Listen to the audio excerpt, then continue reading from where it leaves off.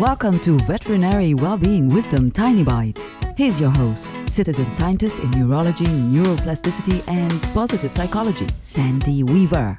Guess what? You can't know things you don't know. Really think about that. You can't know what you don't know. So why do you beat yourself up when you don't know something? We all do it, don't worry. So don't feel like you're alone in this logical contradiction. You aren't expected to know everything. You can't know everything.